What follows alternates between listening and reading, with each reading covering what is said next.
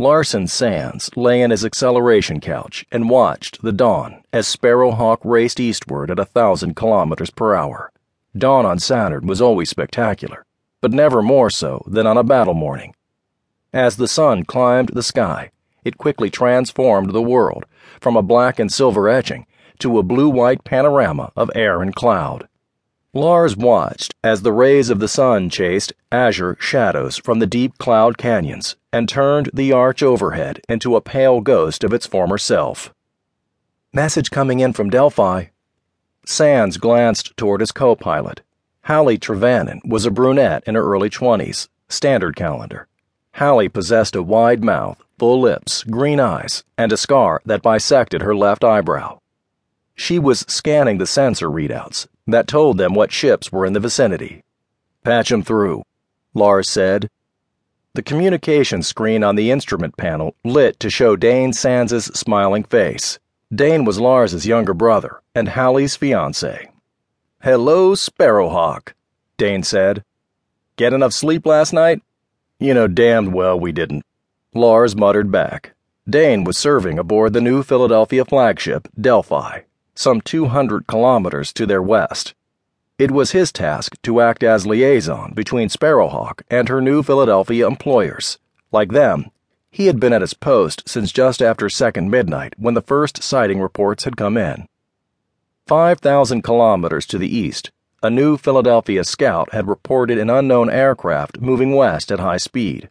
Although there had been no positive identification, the Commodore commanding the new Philadelphia fleet had ordered his heavier-than-hydrogen craft launched.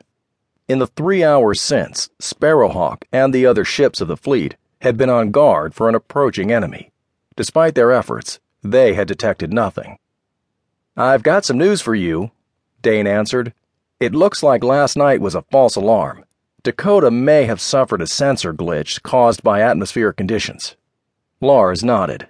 Saturn's thick atmosphere of closely packed hydrogen atoms did strange things to radar performance. Eddy currents and vertical convection cells created ghosts that looked like the wake of a fast-moving aircraft. Such mistakes were common. "What are our orders?" Dane glanced at something out of camera range. "I show you 200 kilometers east of Delphi." "Correct." "Why don't you work your way back in this direction? If nothing has shown up by the time you arrive, we will take you back aboard. You should be here in time for breakfast." "Understood," Lars said. "We're turning now." He pulled his control to the left and back slightly, sending Sparrowhawk into a gentle turn. As he did so, Dane Sands asked, "How's my girl?" "Excited and a little scared," Hallie responded. Like Lars, she was encased in an environment suit, with her helmet visor up. Should the ship be holed, she could seal her suit in a matter of seconds. The other 4 crewmen aboard Sparrowhawk were similarly attired. "Don't wear yourself out," Dane said. "The High Command here is still hoping our show of strength will cause the Alliance to back off. We know their fleet left Cloudcroft 3 days ago, but we still have no evidence that they are coming here." "Do you really think that, my love?"